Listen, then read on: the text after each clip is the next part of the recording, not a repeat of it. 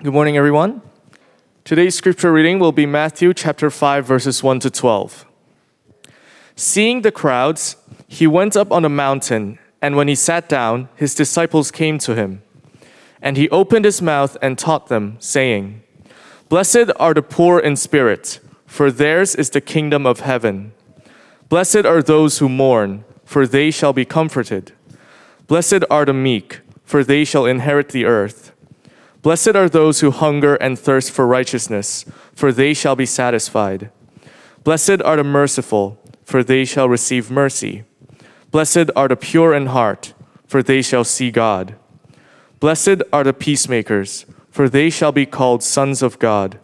Blessed are those who are persecuted for righteousness' sake, for theirs is the kingdom of heaven. Blessed are you when others revile you and persecute you and utter all kinds of evil against you falsely on my account. Rejoice and be glad, for your reward is great in heaven, for so they persecuted the prophets who were before you. Thanks, Daniel. Good morning, everyone. Good morning again. So this past several weeks, we on Sunday mornings during our sermons have been talking about culture shock. We've been talking about how when you move from one country to another, it faces you with an entirely new way of living. It's just different than the way you've been used to doing things before. And it's called culture shock. And in a similar way to moving to a new country, when we trust in God and we switch our allegiance from the kingdom of this world to the kingdom of God, it faces us with new ways of living, new ways of doing things that are just different than the way we've always done them. Different, not just a little different, but shockingly different. And so we've been examining what is this life that God calls his followers to live? What should life look like if you're living as a citizen of God's kingdom? And to examine that, we've been looking at this list that Daniel just read for us, which is called the Beatitudes. It's a list of people that Jesus says are blessed. And we've seen that blessed on one level means God approves of these people. But on another level, maybe a little bit more shocking to us, blessed means these are the types of people that you and I are supposed to look at and envy. That the blessed people are the ones who lived the enviable type of life. So when we see people living in this way, we're supposed to look at them and just think to ourselves, man, I so badly wish that my life could be more like that. And this is shocking because here's what we've looked at so far. Our world envies the rich. And in our first week, Jesus said, blessed are the poor in spirit. Just completely backwards and upside down. Our world envies the happy. And in the second week, Jesus said, blessed are those who mourn. Our world envies the powerful who get their way. And Jesus says, blessed are the meek who just stop fighting for what they want and stop trying to get their own way. Our world envies the people who can do whatever they want, who don't let any concept of traditional morality hold them back from the things they really want to do. And Jesus says, blessed are those who hunger and thirst for righteousness. These Beatitudes have been shocking. They've been completely backwards and upside down to the way our world views life. But today, guess what? We have one that may be a little more normal sounding to us. Something that as 21st century people living in the developed world, this is something that maybe we look at and we say, yeah, I could see myself wanting to be like this type of person. It's the merciful. Isn't that a trait that we feel like we can get behind and aspire to? I want to be a merciful person. I want to show mercy. You can look at people like Bono who go travel through Africa and help people. And, they've got this celebrity status from being merciful. It's something that our world celebrates on some level. But I'm going to warn you, don't get too comfortable. Because just like in the previous weeks, this is, again, a shocking invitation from Jesus that's going to deeply challenge the way we see the world and the way we live in it. So what we're going to see today is, blessed are the merciful, for they shall receive mercy. And we're going to look at a picture of the merciful, why that picture often isn't us, the promise to the merciful, and becoming merciful. But first, let's pray. Father, we thank you for your word. We thank you for your invitations to us, even when they make no sense to us. That you give us the invitation to live life in a new way, in a way that's in line with the way that you've designed things to work, God. We pray that you be speaking to us today, helping us to hear your invitation, helping us to see it as a good and beautiful invitation, and reshaping us so that we want to live this way as your people for your honor and glory. In Jesus' name, amen. So first up, the picture of the merciful. If we're going to understand what Jesus is calling his followers to be, we need to start by understanding what it means and looks like to be merciful, right? So I decided this week I wanted to get an idea of what people in our world think of when they hear merciful. And again, I was expecting like Bono in Africa. So I did a Google search. And when you do a Google search of something like mercy, it just brings up dictionary definitions, which no one wants to look at, right? So I did an image search. And I was surprised. There was no Bono in Africa. What there was is a character from the video game Overreach named Mercy. Does anyone play Overreach here? I've never played it. But like literally, if you do a Google search, image search for Mercy, that's all that comes up, is this character from the video game, Overwatch, not Overreach, Overwatch. And according to one post online, maybe we do have some Overwatch players here. According to one post online, Mercy is quite a popular character in Overwatch because when you pair her with a specific other character, Mercy and this other character can, quote, fly around and do insane amounts of damage. So it seems like for the average video game player, at least in today's world, when they think of Mercy, the first thing that comes to mind is someone who's really, really good at destroying stuff, which is basically the opposite of what Jesus is talking about when he says, blessed are the merciful. Sorry, teens. But what is biblical mercy? Biblical mercy is compassion towards someone's misery plus action to help them. Compassion towards their misery plus action to help. Now, a couple things to notice here. First, it's feeling plus action.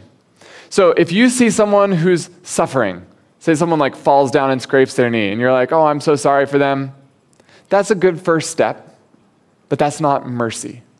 Mercy takes that feeling and turns it into action. So I read this story this week of a pastor from the UK long ago. He was walking through town one day, and he saw that a man he knew had been riding through town on his horse, and the horse had just dropped dead in the middle of town. And everyone from town had gathered around because this is quite a sight to see. This man, his horse just dropped dead in the middle of town. And so they gathered around, and everyone was saying, I'm so sorry for you. What a terrible thing to happen. I'm so sorry. But no one was actually doing anything. They were just watching and offering condolences. They had compassion, but no action. And the preacher walks up, and he pulls out his wallet, and he says, well, I'll tell you what, I'm sorry, 5 pounds. And he pulls out a 5-pound note, puts it in his hat, passes it to the next person, and says, how sorry are you? This preacher, he took his compassion and turned it into action and started a collection for the man to get a new horse. And when he turned that compassion into action, that's where sympathy becomes mercy. When we turn compassion into action, that's where sympathy becomes mercy. It's a feeling plus an action. The second thing to notice is that mercy is aimed at misery. And it's aimed at misery regardless of how that misery came about. So just imagine you have a friend. The people who live underneath your friend one day accidentally set a fire in their kitchen.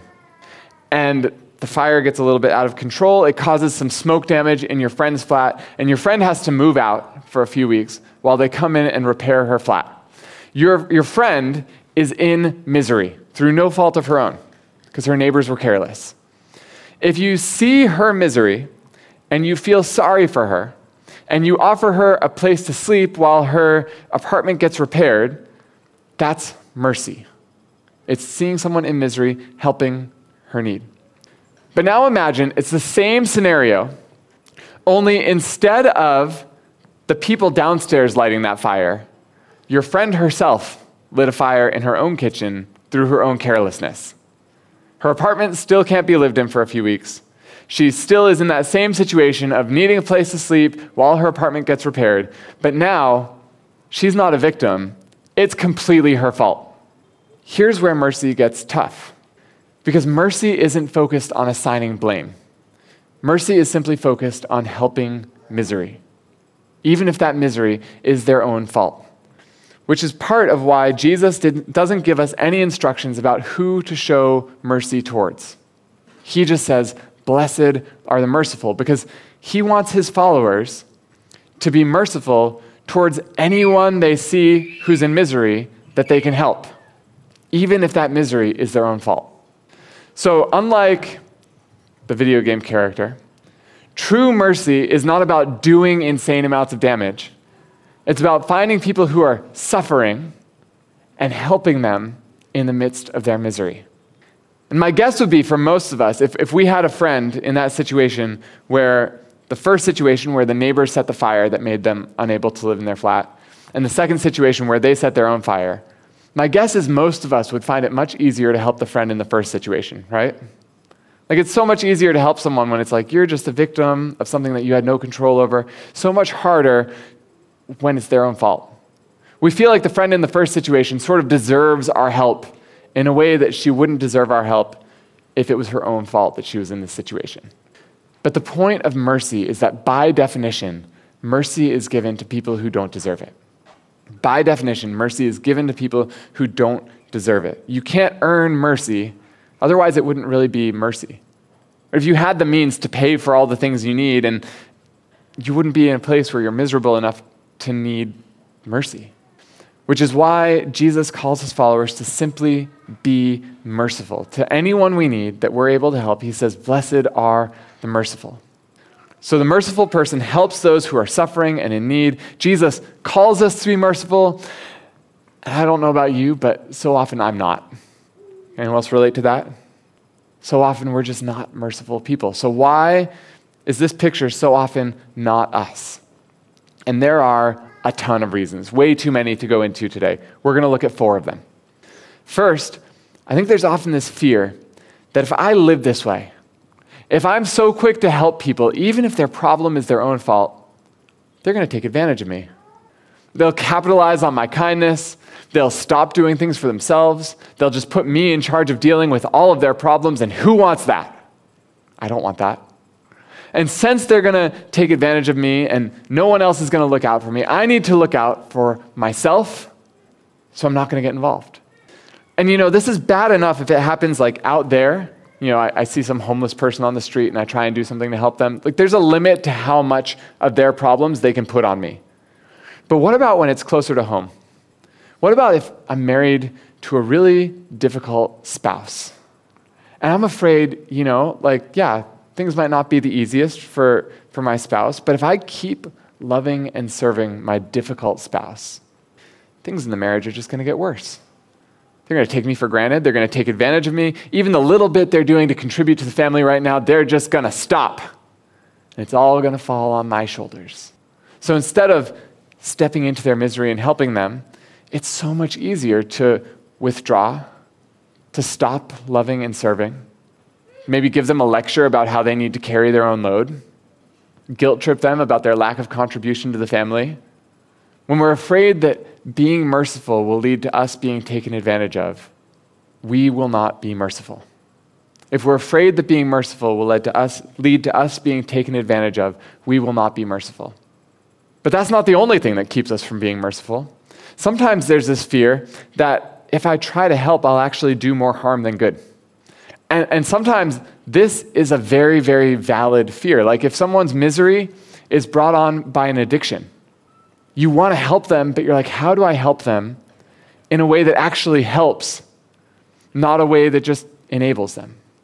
And for many people, that can lead them, that's a genuine fear that can lead to just disengaging, stepping back, not showing mercy. And that is a situation that requires tons of wisdom. How do I help in a way that actually helps? And if you're in that situation right now, where you're trying to help someone and you just don't even know where to start, I want to say a couple things to you. First, recognize that as you're trying to step into their misery, you're suffering a little bit of a secondary misery yourself. Helping other people in their misery often brings misery onto us. And that means that you are in an ideal place to receive mercy yourself. If you're suffering misery because you're trying to help someone else, you are in an ideal place to receive mercy yourself. And God has put a church full of people around you right now to support you and love you and care for you in the midst of that. So you are not alone. And please don't carry that burden by yourself. Second, being merciful and helping is not the same as always saying yes. Right? Like, if you're helping someone who struggles with an addiction, you already know this. Sometimes the most loving and caring thing and most helpful thing you can do is say no. And they will not like it. They will accuse you of not loving them. They will get upset with you, but sometimes saying no is the most merciful thing that you can do. And yes, it will hurt when they make accusations against you. Yes, it will feel miserable when they say that you don't love them.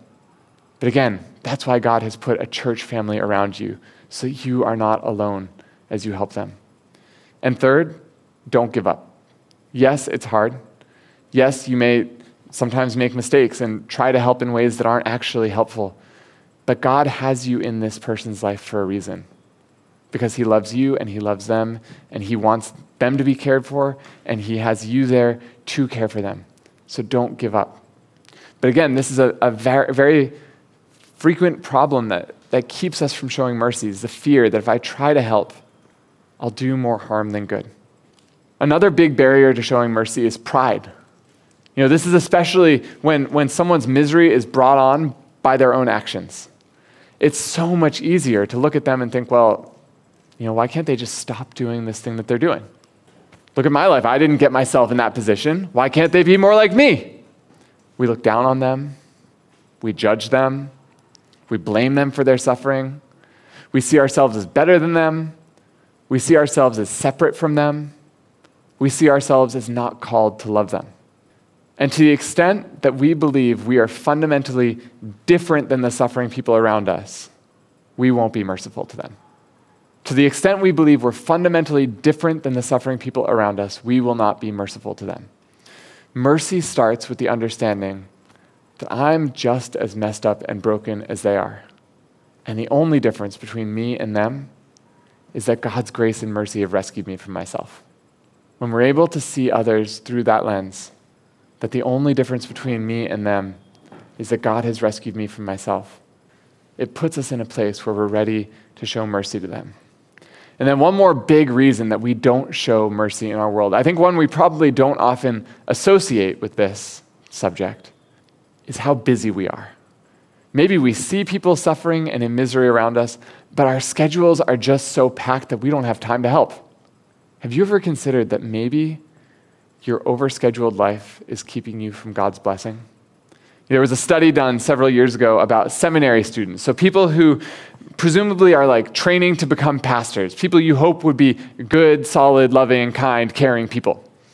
And the students had to go to a classroom on campus, prepare to teach a lesson on the story of the Good Samaritan, and then walk across campus to teach this lesson. And on their way from classroom A to classroom B, as they were walking across campus, each of them had to walk past a man who was slumped over in an alleyway. Who knows why? Who knows what's wrong? But he clearly needs help. And as they walked past this man, he would cough twice to try and get their attention.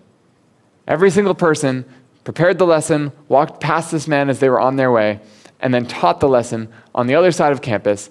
And do you know the number one biggest factor in determining whether or not people stopped to help this man? Does anyone think, oh, they were teaching on the Good Samaritan, they must have all stopped to help? No. The number one biggest factor in whether or not they stopped to help this man is that for half of them, as they left the first classroom, they were told, hey, you got plenty of time. Take a nice, relaxing walk across campus. For the other half, they were told, sorry, we lost track of time. You don't have much time. You got to hurry to get there, or else you're going to be late. People who were told to hurry were far less likely to stop and help this man in need, even as they were going to teach on the story of the Good Samaritan. When we are busy, it just gets in our way of being able to show mercy to others. And we in Hong Kong know a thing or two about being busy. Year after year, our city is ranked as having the longest work hours of anywhere on earth. And then when we're not at work, we have gym memberships and classes and meals with our friends and activities for our kids. We are busy. Often we're too busy to even notice the people hurting around us. And even if we do see them, we're too busy to stop and help. But if we're so busy that we have no time to show mercy, we're so busy that we have no time to receive mercy either. Jesus says, "Blessed are the merciful, for they shall receive mercy." If we're too busy to show mercy, we're too busy to receive mercy as well. And Jesus says there are great blessings for those who are merciful. So let's look at those blessings and the promise to the merciful.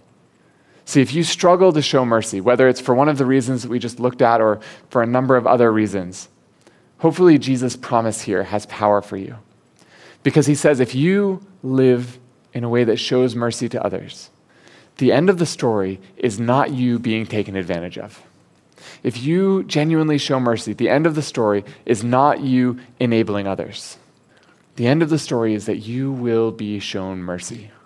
Blessed are the merciful, for they shall receive mercy.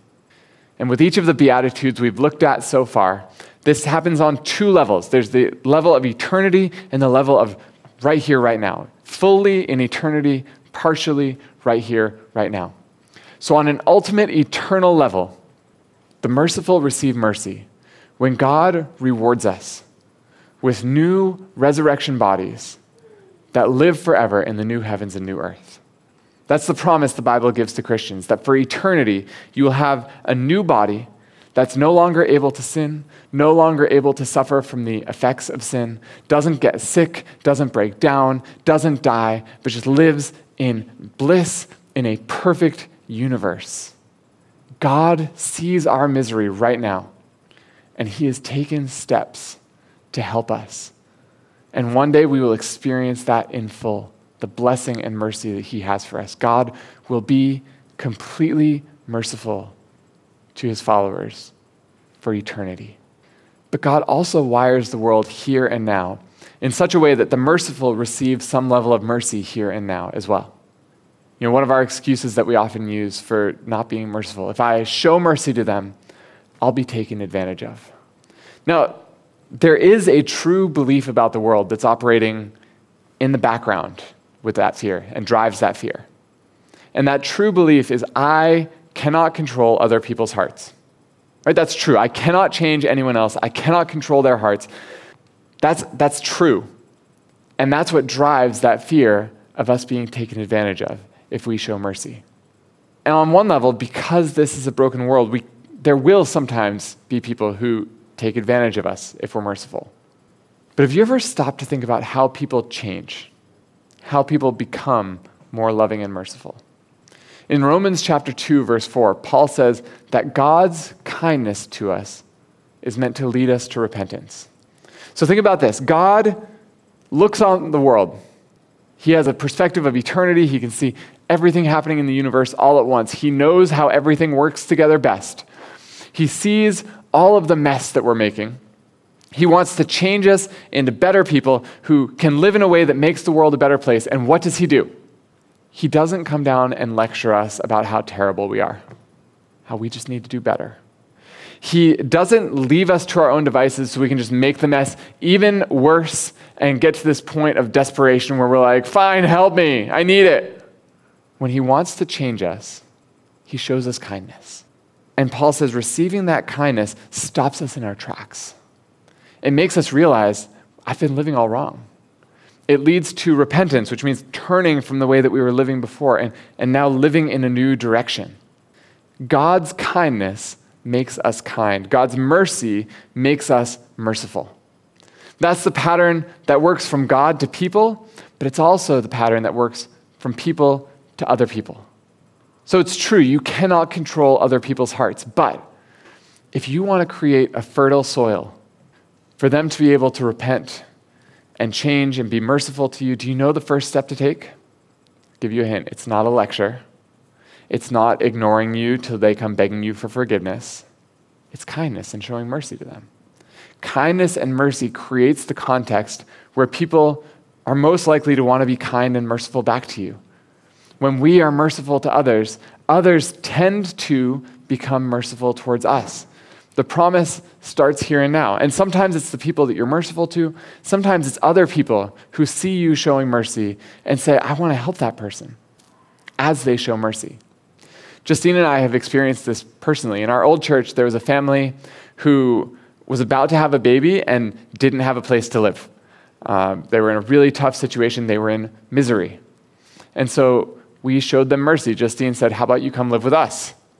So we stepped into their misery and offered to help them. And they said that would be wonderful. We would love that.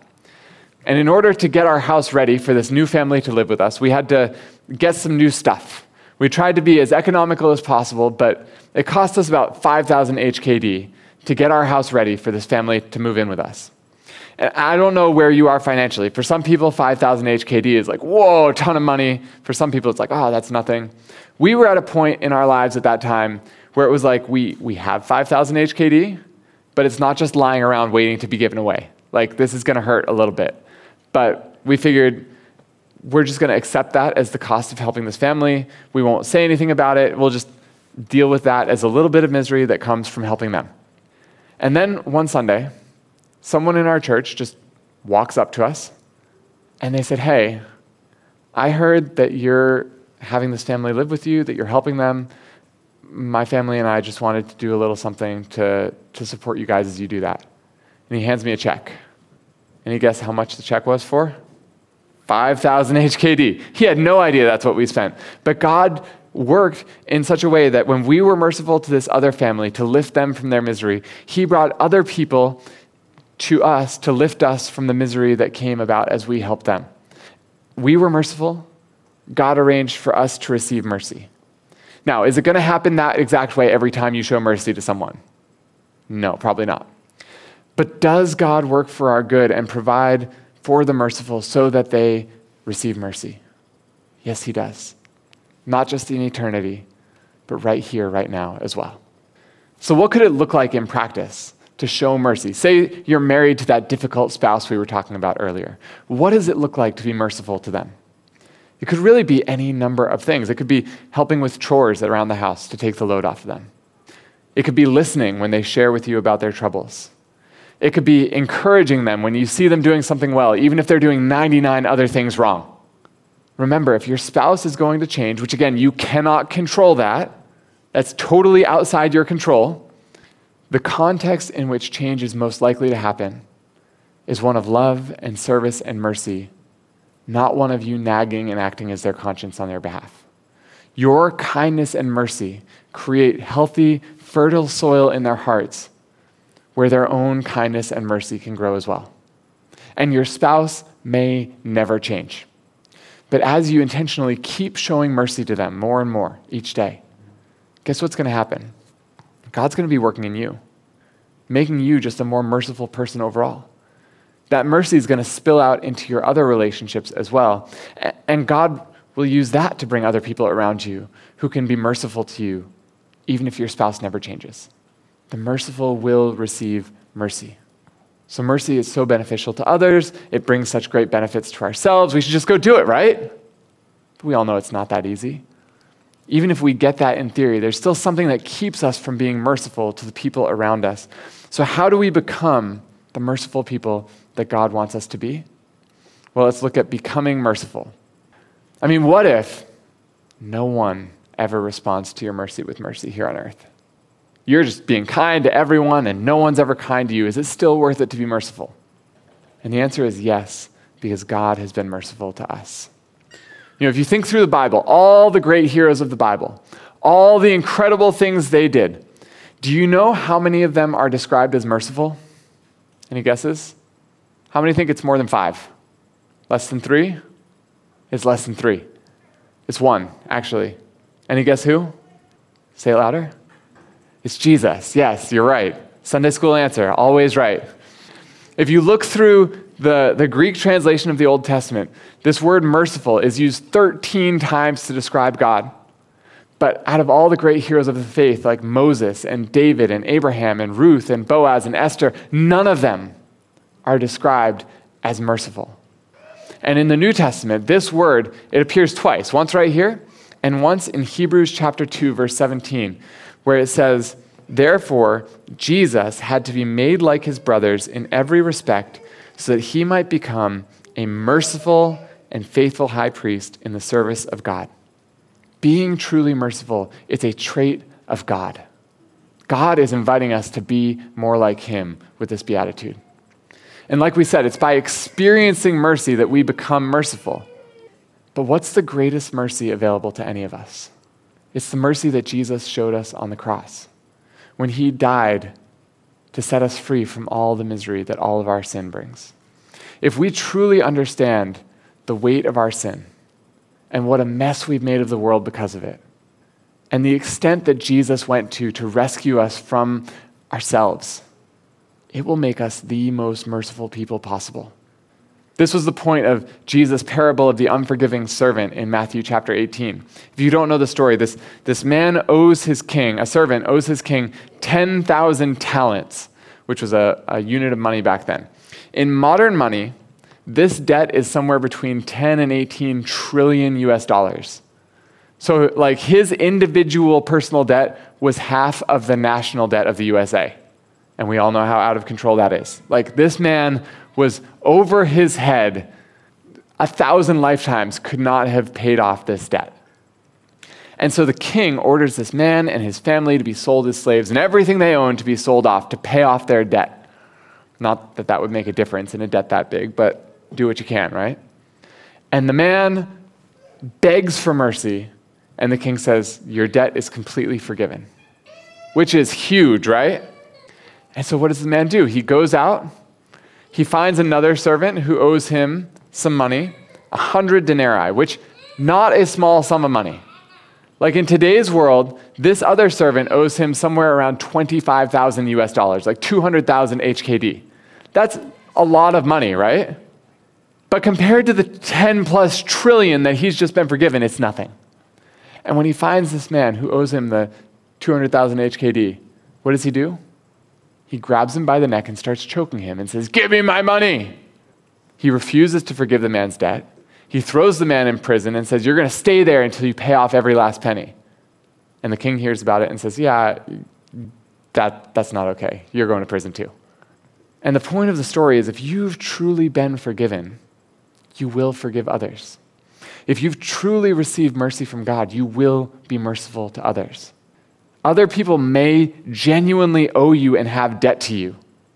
Other people may genuinely be undeserving of help.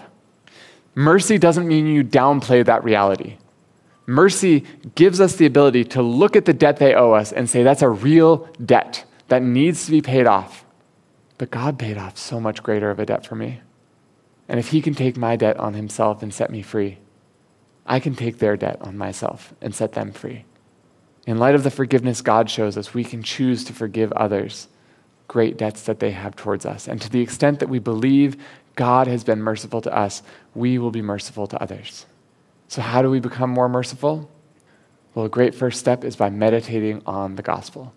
Because the more deeply you understand the great misery that your sin has caused and the great gift that God has given in showing you mercy, the more you're going to long to be merciful to others.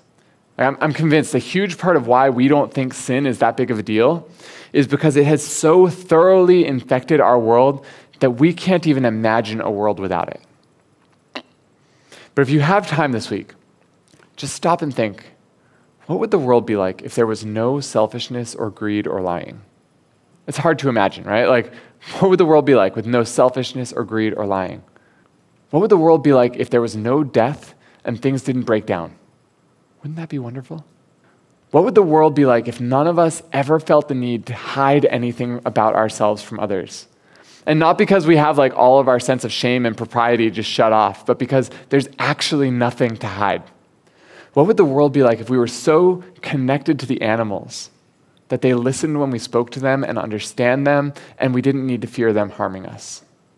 What would the world be like if every moment of every day, you and I could go through life consciously and joyfully aware of God's presence with us and confident that we are doing exactly what he wants us to be doing? Wouldn't that be liberating? Can you even imagine a world like that? That's the beautiful world that sin has destroyed. A world too beautiful for us to even imagine. Sin is not a trivial thing. It unravels the fabric of the universe.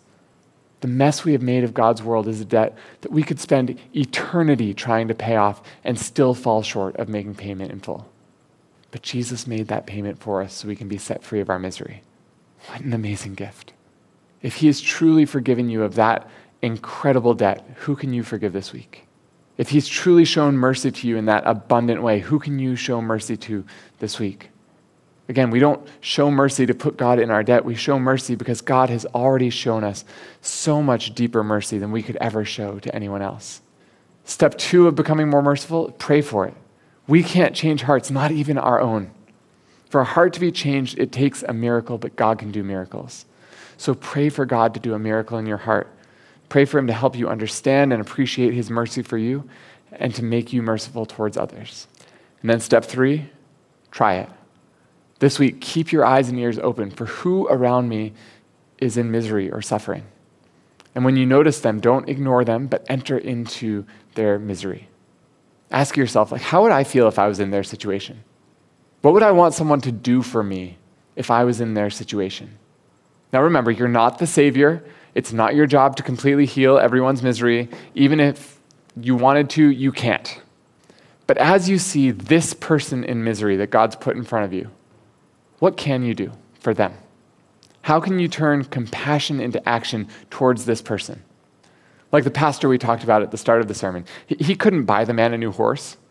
Maybe he could and just didn't have enough compassion to do that, I don't know. But he felt sorry 5 pounds. As you see other people and you're sorry for their suffering, what does that look like in action? And if you don't feel sorry for them, try to help anyway. I think sometimes there can be this fear in Christian circles that if I do the right thing without my heart really being in it, then that's bad. But actually sometimes God uses our obedience, even when our heart's not in it, to change our hearts so they are in it the next time. So even if you don't feel that compassion, still think how can I help this person? And try and help and pray for God to give you that feeling next time. Church, Jesus says, "Blessed are the merciful, for they shall receive mercy." Do you truly believe that? It's shocking, isn't it? The idea that God would want his people to go out and help undeserving people who are suffering, even if it's from their own failures and mistakes. It makes no sense in our world.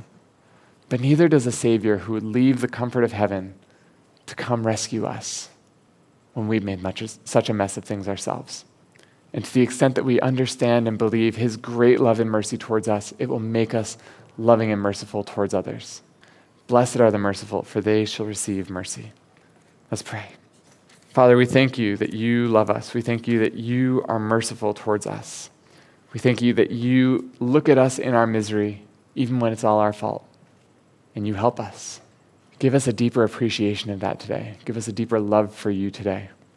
And turn that love for you into a love for others as well that seeks to help them in practical ways in the midst of their suffering and misery.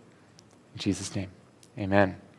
So as we discussed in the sermon, we show mercy when we understand that we've been shown mercy.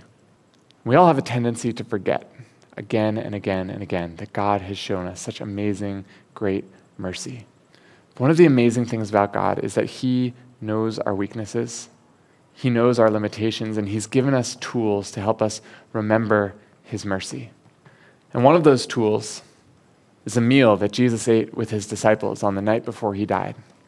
As they were celebrating the Jewish Passover together, he pulled out the bread and the wine, and he gave them a new significance for his followers. He said, "You guys, I'm about to do something for you that's incredible and amazing, and I know that you're going to forget.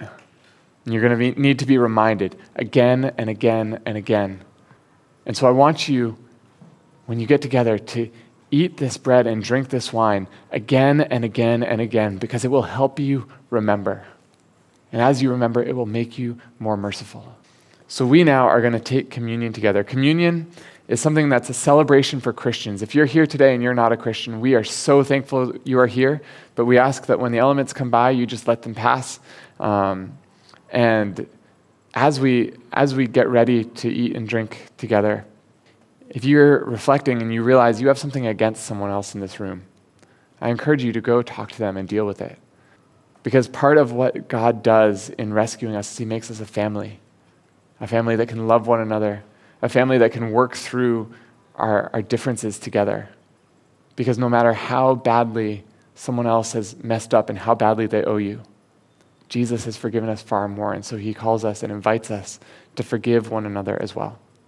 So we're going to have Satish and Manny hand out the elements, and then I'll come back up in a couple minutes to lead us as we take these elements together.